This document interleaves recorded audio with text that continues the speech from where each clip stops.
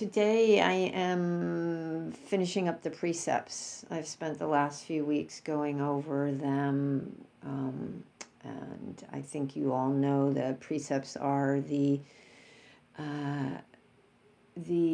Buddha's proscription for lay people to for ethical behavior for lay people rather than monastics. Monastics have a whole bunch of precepts, rules. But lay people, there are 5, and they are behaviors that allow us to live in harmony with everyone else in the world. And it's a way to make it safe for others to be around us, to create a safety for everyone. And the first 4 are, the first one is not to intentionally kill, cause harm, and instead to cultivate kindness, compassion. The second is to not take what's not offered, and instead to cultivate generosity. The third is to be wise with our sexuality. The fourth is to be truthful in our speech, along with to be truthful and kind and loving and saying what we need to say at the right time. There's a lot to that one. And then the fifth one is a little bit different from the others. The first 4 are included in a certain way in the Eightfold Path, and the first 3 are included in wise action, which is part of the ethical behavior part of the Eightfold Path. And the fourth one around speech has its own factor in the Eightfold Path because it is so important. It's not just speech; it's communication. It's how we interact with the world. And I'm sure you all know how much harm is being caused, how much harm I have caused by my speech and communication. And but the fifth one is to not to take drugs or alcohol, which lead to heedlessness. That's not in the Eightfold Path, but it is incredibly important because if you ingest these things, these substances that lead to heedlessness, you can break all the other precepts. And so they're like foundational. It's foundational. This is incredibly important. This is an incredibly important precept. And Gil Fronsdal has translated it as, the suttas, as intoxicate. What is it? What he said? The literal translation is, I undertake the training precept to abstain from alcohol, liquor, or spirits that are a cause for heedlessness. Because when you're heedless, as I said, it's like you're not paying attention. It's the antithesis of mindfulness. Mindfulness is being present, being aware, awake. And if you ingest these things that lead to heedlessness, you're clueless. You have no idea what's going on. So it's incredibly important, and this intoxication clouds the mind and diminishes our ability to make wise choices. So clarity's out the window, wisdom's out the window. Causing harm is very possible. It's very possible. You can think about it. Drunk drivers kill people. That's not necessarily intentionally taking a life, but if you intentionally do something that causes heedlessness, then somewhere along the way there's a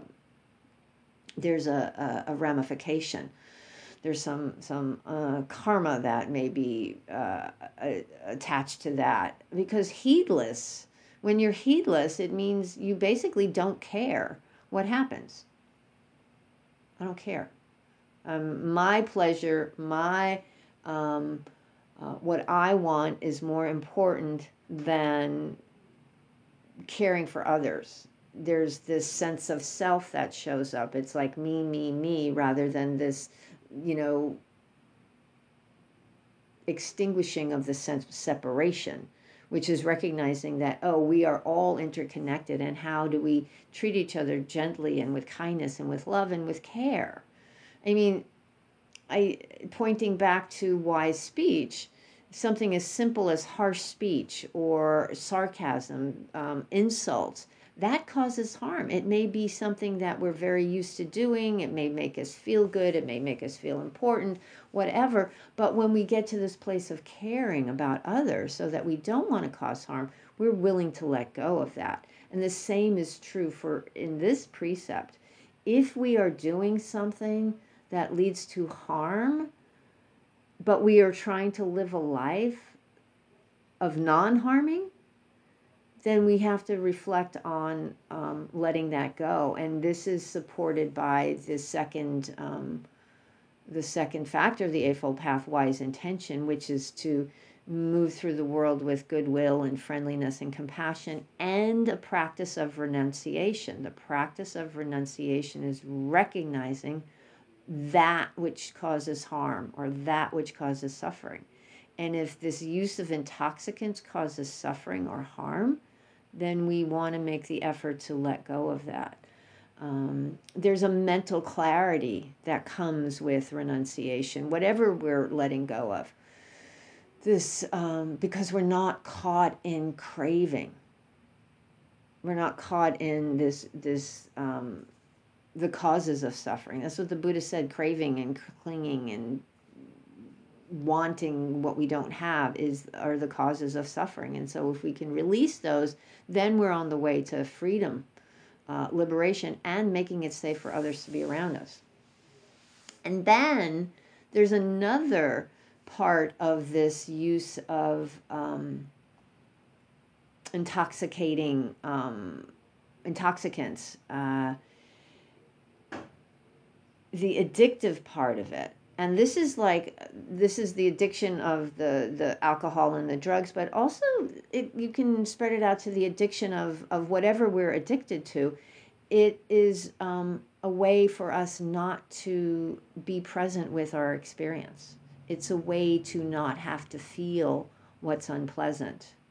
Whether we're aware of it or not, it can be drugs, it can be alcohol, it can be food, it can be gambling, it can be sex, it can be any of those things that we become addicted to. It's a way of not being present for reality. And so to recognize that what we're doing is causing delusion, then we want to work towards not doing what causes delusion. So that is very much the classic early Buddhist Theravadan outlook on this precept of just don't do it. Just don't do it. But because there are so many different lineages and so many different schools, later interpretations of this precept are a little bit broader. And they say things like, well, actually, the use of drugs or alcohol is okay as long as it doesn't lead to heedlessness. So a glass of wine with dinner is fine. So the use of it differs from school to school. I'm in the Theravadan school and really study the early texts, and so that's where my practice is. That's what resonates so much for me. But I know plenty of teachers who are not abstinent, who are not necessarily setting out to get drunk, but they will partake in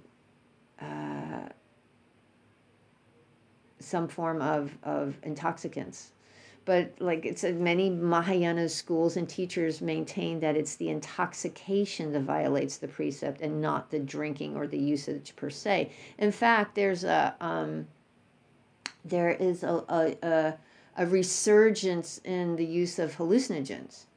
In fact, there's a Buddhist teacher who does retreats down in Costa Rica or Peru and uses ayahuasca.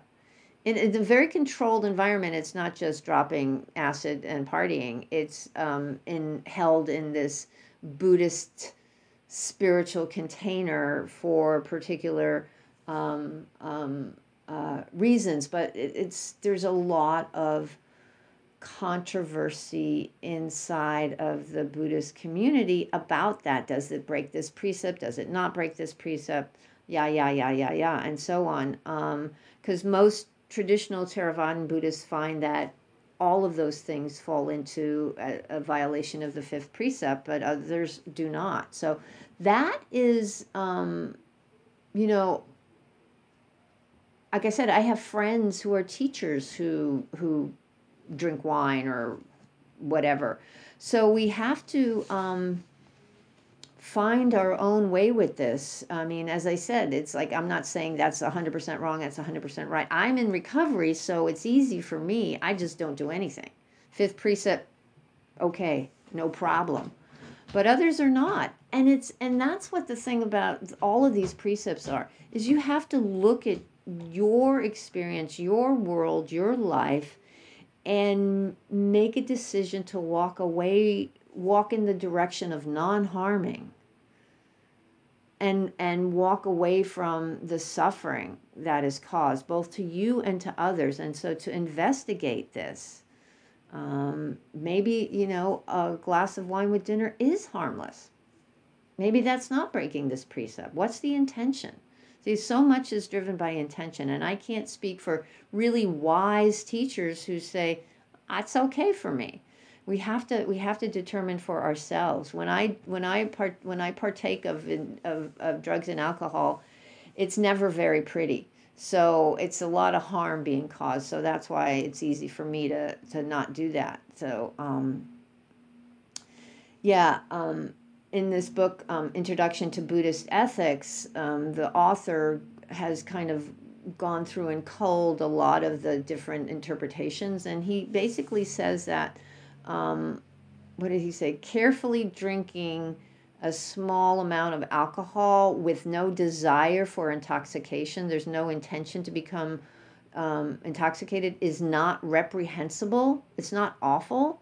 However, it's best to be avoided for what it may lead to. And everyone has to find their own way with it. Absolutely. It's if you drink, it doesn't mean you're going to hell. That's not how this stuff works. It's just like, okay, where's the harm for you? Where is the harm for you? And then, as I've also been doing over these last couple of weeks, is I've brought Thich Nhat Hanh's embellishment or interpretation. He did what he called the 5 mindfulness trainings, which are based on the precepts. And so he elaborated, let me put it that way, he elaborated it and broadened it and kind of brought it into the 21st century to encompass a lot of what we're facing today, because the Buddha was 2,600 years ago, and a lot of the things we experience today were not around in his time. And so what I want to do, and a lot of, I guess, particularly Zen Buddhists understand this 5th precept to mean refraining from a lot of addictive or compulsive behaviors that intoxicates the mind, whatever intoxicates the mind. And it says, even Buddhist practice, when undertaken obsessively, can be an intoxicant. As a kind of type of spiritual bypass. I got to sit more retreats. I got to meditate more as a way to, separate yourself from the reality of the moment. So let me read what Thich Nhat Hanh has written about the 5th precept. And I really love this, and I refer to it a lot because we can intoxicate our minds with so much more than just drugs and alcohol. And he calls this nourishment and healing. Aware of the suffering caused by unmindful consumption, I am committed to cultivating good health, both physical and mental, for myself, my family, and my society by practicing mindful eating, drinking, and consuming. I will practice looking deeply into how I consume the 4 kinds of nutriments, namely edible foods, sense impressions, volition, and consciousness. I am determined not to gamble or to use alcohol, drugs, or any other products which contain toxins, such as certain websites, electronic games, TV programs, films, magazines, books, and conversations. I will practice coming back to the present moment, to be in touch with the refreshing, healing, and nourishing elements in me and around me, not letting regrets and sorrow drag me back into the past, nor letting anxieties, fear, or craving pull me out of the present moment. I am determined not to try to cover up loneliness, anxiety, or other suffering by losing myself in consumption. I will contemplate interbeing and consume in a way that preserves peace, joy, and well-being in my body and consciousness, and in the collective body and consciousness of my family, my society, and the earth. And I love that because the broadening, it's not just as the precept says, which is alcohol or spirits or drugs, but what else do we consume? You know, the social media, Twitter, you know, get on Twitter or get in some rabbit hole on social media. And that's heedlessness. I have a cat who's trying to jump where he shouldn't jump. Go away. Excuse me. And so that can lead to heedlessness. All these things are devices, can lead to heedlessness.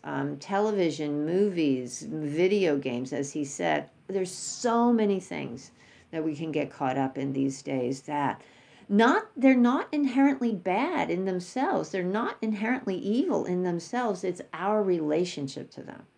It's absolutely our relationship to them. Some people can go on Facebook, see what their friends and family are doing, get off, go about their business. Other people just get sucked into this. And the heedlessness,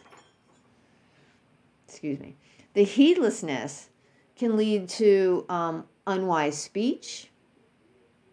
We can say things that cause harm to others. When we're caught up in this, we can just lose track of so many different things when we're not paying attention. So we need to watch the consumption that causes harm. Again, the eating, the gambling, all the different things. You can find, I'm sure, many ways in your own life that you have a tendency to, oh, this is how I kind of check out. And not saying that it's wrong, like to just lay around and daydream and watch movies and take care of ourselves that way, you know, like I always say, eyes wide open. But when we're doing it and not being aware of it, that's what the difference is. You know, I'm just going to chill tonight and watch a movie. That's fine. Like, there's nothing wrong with that. But it's like if we're just kind of walking around like zombies, that's when the heedlessness arises, and we need to bring ourselves back and say, where am I causing harm? What's going on? How do I let this go? How do I practice this renunciation? And a lot of it is about seeing the suffering and making the effort to walk away from the unwholesome and walk towards the wholesome. So, fifth precept, there's a lot to do in there. It's a really one of examining your own experience, examining your own places where you're stuck, where you're caught, what causes harm in your life, what causes suffering in your life, what causes you to be just like totally checked out. So those are my thoughts on this. Thank you so much for your kind attention.